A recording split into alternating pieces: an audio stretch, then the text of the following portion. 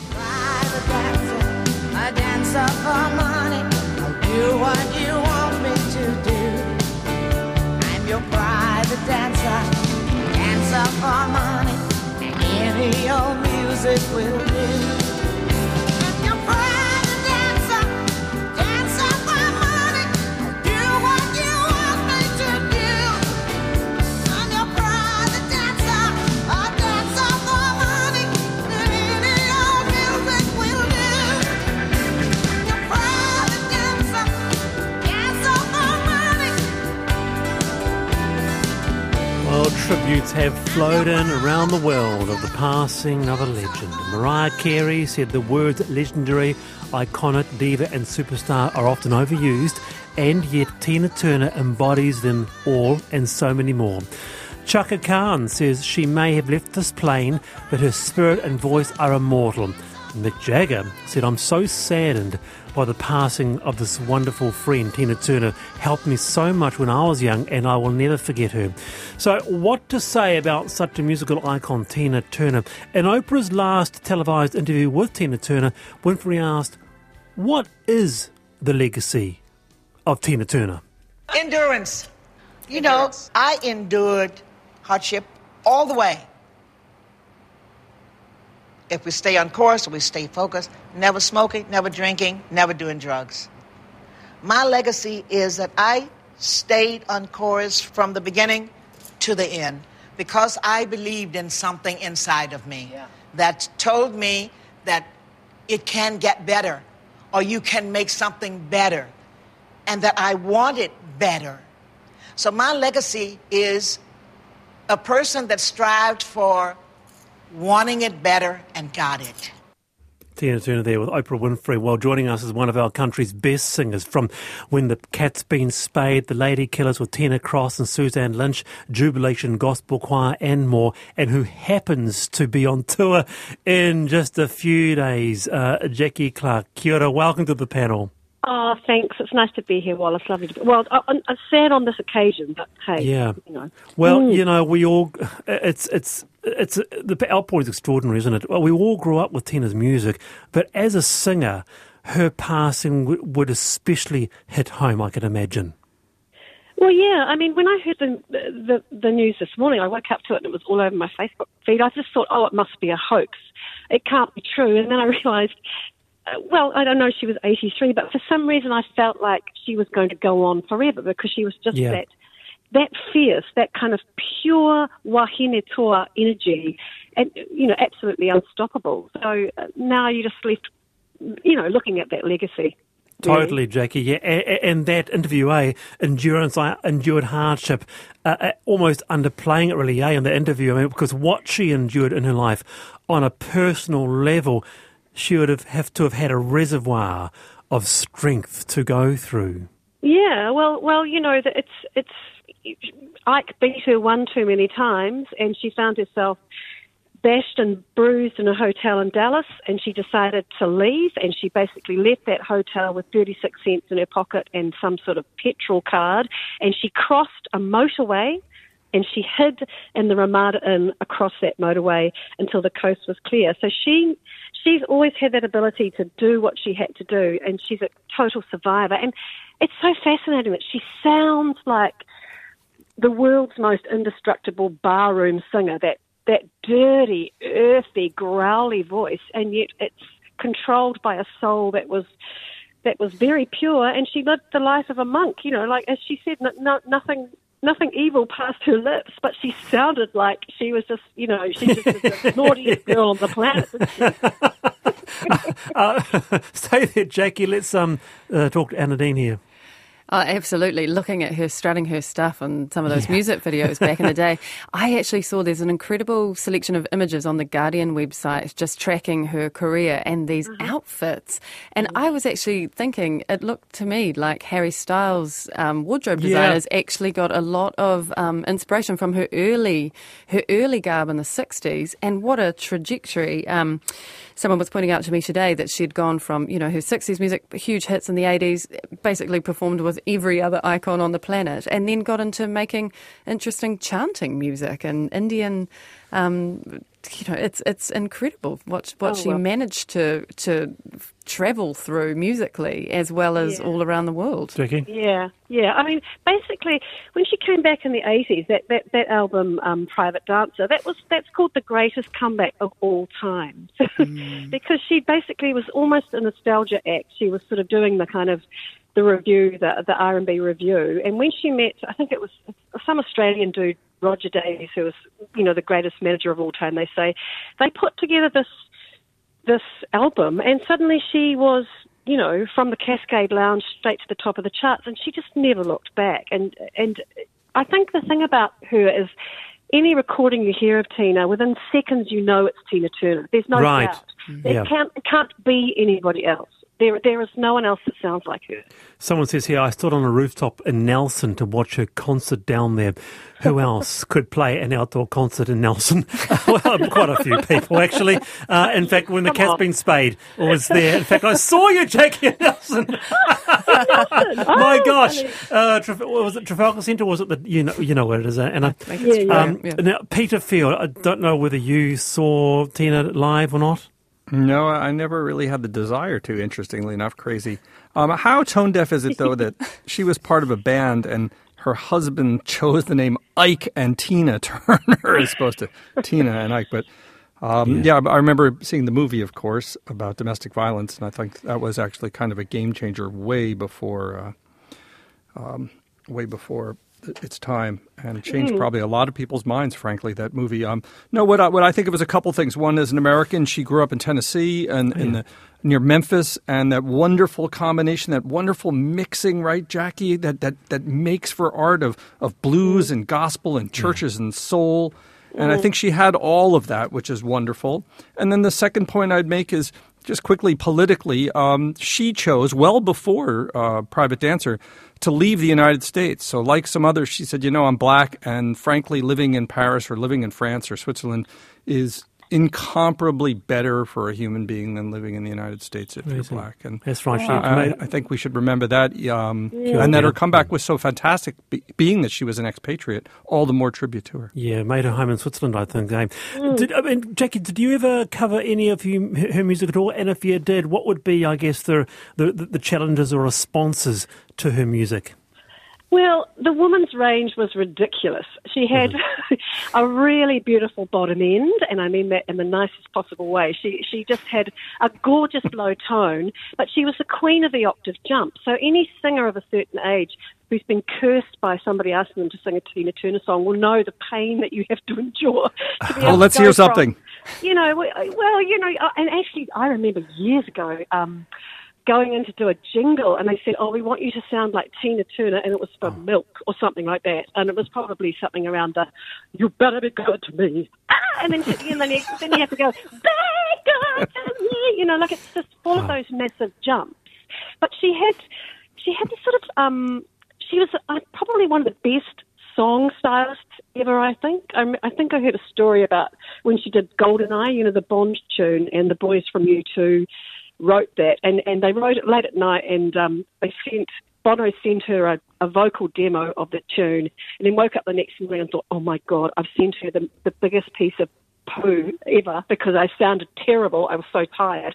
And then when she got back to him, she said, oh no, don't worry, darling, I know what you meant. And she basically transformed that vocal line into the amazing song it was. And when he finally heard it, he just he basically got down on his knees and bowed before her and said, you are the best song stylist. Extraordinary. Ever.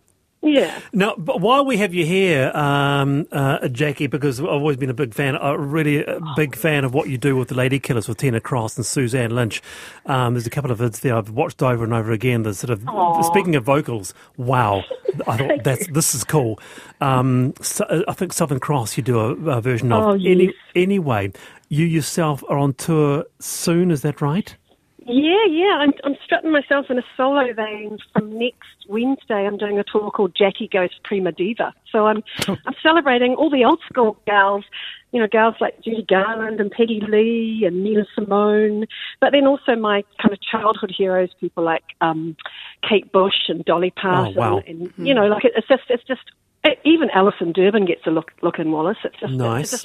a celebration of those women that have inspired me to, spend 40 years singing, which is what I've done with Jackie, my life.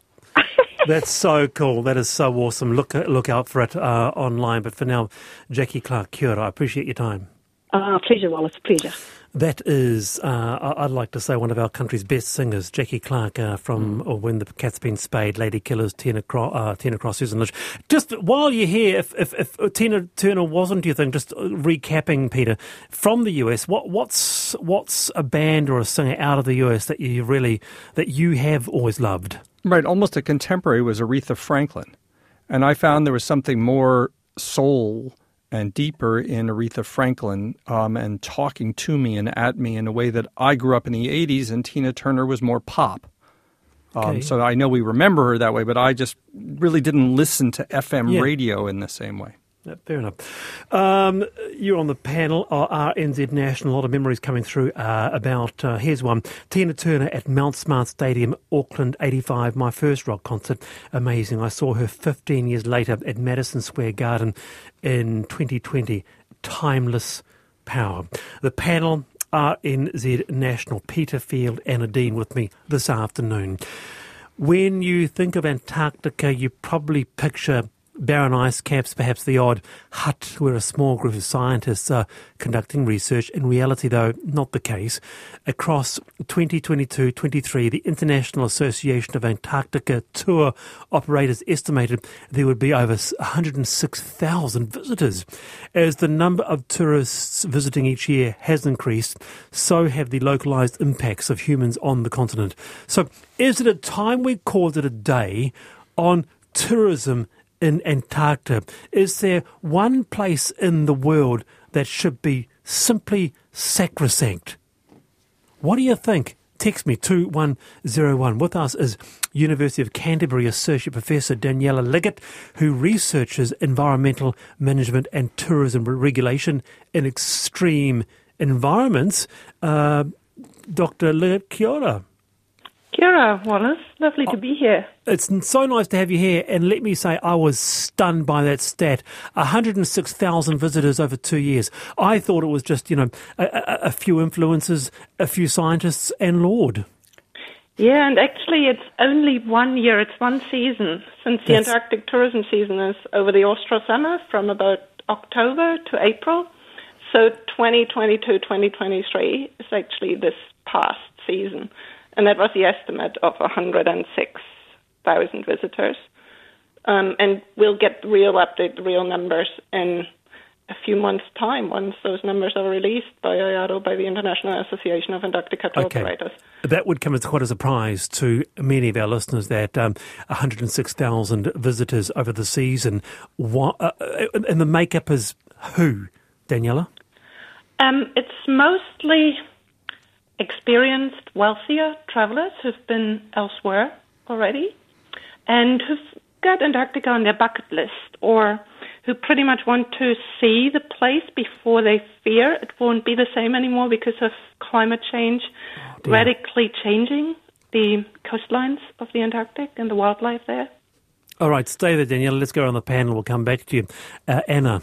I think it's atrocious. I definitely don't think that number of people should be going anywhere near the place. What happens to all their sewage? How do they? How much are they paying? Is a first question. And if it's just a reserve of the wealthy on some kind of apocalypse or disaster porn viewing holiday, that just sounds like a terrible state of affairs to me.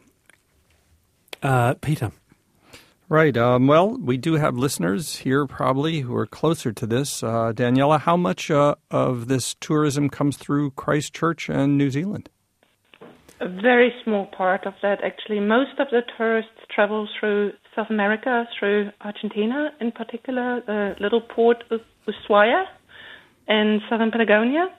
And 99% of all tourism to the Antarctic is ship-based. And of that, ship-based expedition tourism that includes landings in the Antarctic, about 98% travel to the Antarctic Peninsula, which is the bit that sticks out south of South America. And you've got the tourists coming through Argentina or Chile on their way there. So clarify this for us. Right, so this Sorry? is not people going to the South Pole. This is people... No. Right, so maybe we might clarify that, and then it'll sound a little bit less like the invasion of the body snatchers. And if you consider that Antarctica in total covers about 13.6 million square kilometers, which is about 51 times New Zealand. Okay. That number may not sound quite so big. I mean, New Zealand, I've just looked up the numbers, had about 3.9 million inbound tourists in 2019 before the pandemic, and about 1.4 million this last year. Yeah, actually, a surprising amount of response regarding this, Daniela. And let me put it out to you, and we'll follow it up tomorrow as well in our mailbag. Do you think that we should halt people going to Antarctica, bar the scientists? So your influencers, your rock stars, your celebrities, stay away from Antarctica. Just keep the people who need to be there. Do you believe tourism in Antarctica should stop? So finally, Daniela, is this being considered in the scientific community? I understand there's a conference coming up.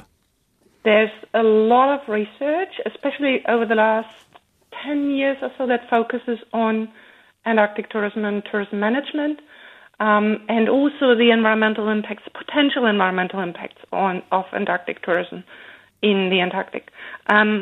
However, there is absolutely no consensus on whether it should stop. And besides that, it's a bit of a moot question because Antarctica is a global commons. We couldn't just say we just stop all tourism. Indeed. It's a region that every one of us, all of humanity, technically can visit. Daniela, kia ora. It's wonderful to have you here to explain. Thanks for the insights and a lot of interest in this. That's Daniela Liggett, who researches environmental management and tourism regulation in environments like Antarctica. Now, before we go to our next guest, because we've had a lot of interest in Tina Turner, we have to tell us a short story, none other than RNZ Auckland's own Jeremy Ansell. Kia ora, Jeremy. Kia ora. How are you? Now, tell us. All right, this was 1994. Tina was in Wellington for a big concert, and we had a request to bring her into the studio. This is in Broadcasting House, when we had Broadcasting House, the gorgeous studios in Wellington, for her one and only Australasian interview with the ABC. And we were going to connect from Wellington to Sydney, or wherever it was in Australia. I was looking after the studio bookings because my boss was on holiday, so I had to put book a studio. And 9 to Noon heard about this and said, "Oh, we'll grab her in the hallway and we'll do get an interview, a quick one that we can put on the radio." Her management said, "No, this has to be exclusive. Can you hide her in another studio?" So I booked it into a basement studio where Sports Roundup came from, and didn't tell 9 to Noon. The limousine pulled up. She came out with one other person. I guided her down the corridor, down another corridor, into the studio. And she didn't really say anything. She just, I just showed her where the microphone was, where the headphones was. She said, okay. And Katrina Batten was the operator. And, for an hour, she spoke. She was wonderful. She looked a lot smaller than she does on TV. Okay. I mean, she always struck me as a tall person. And at the end, she said, "Thank you." I said, "Thank you." And we stood there, and I thought, I've got to show her where to go out. Tried not to be starstruck, but, these things happen. And, she was lovely. That is an amazing story. And so her passing, that moment, that hour must be going through your mind today. Yeah. Well, it often has over the years. I think at the time she was the most famous person I'd ever met. And, it's sad that she's gone. Yeah. Jeremy Ansell, thank you very much for barging your way into the panel. Come again. You just barged on in, but good on you. Jeremy. All right, Anna Dean and Peter Fair with me this afternoon. It's 9 away from 5. Now, to close out today's show, new research has found no evidence of a link between hosting large, elite sporting events and participant levels. It's always been assumed that the inspiration we get from seeing our athletes take home gold medals and trophies translates to increased participation in physical activity, when in fact mightn't be the case. At the moment, just half of the adults meet the World Health Organization guidelines for physical activity. And get this, for children, it's less than 10%.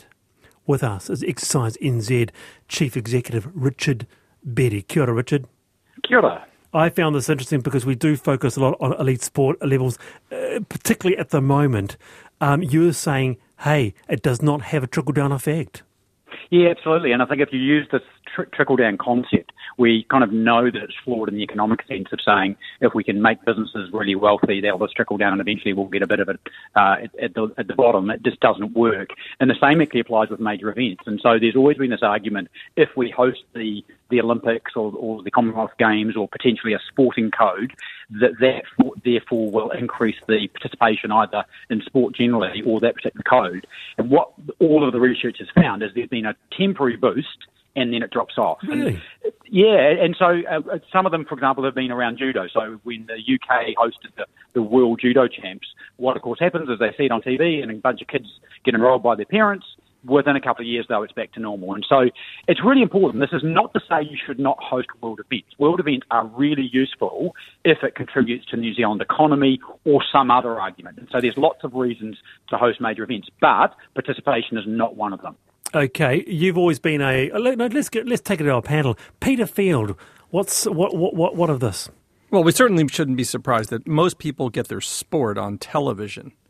And if they're going to get their sport on television, then just turning off the TV, whatever is on it, and getting outside would be the first move to go, to be sure. Yeah, we like to emulate heroes, but I imagine that that's probably not the key thing.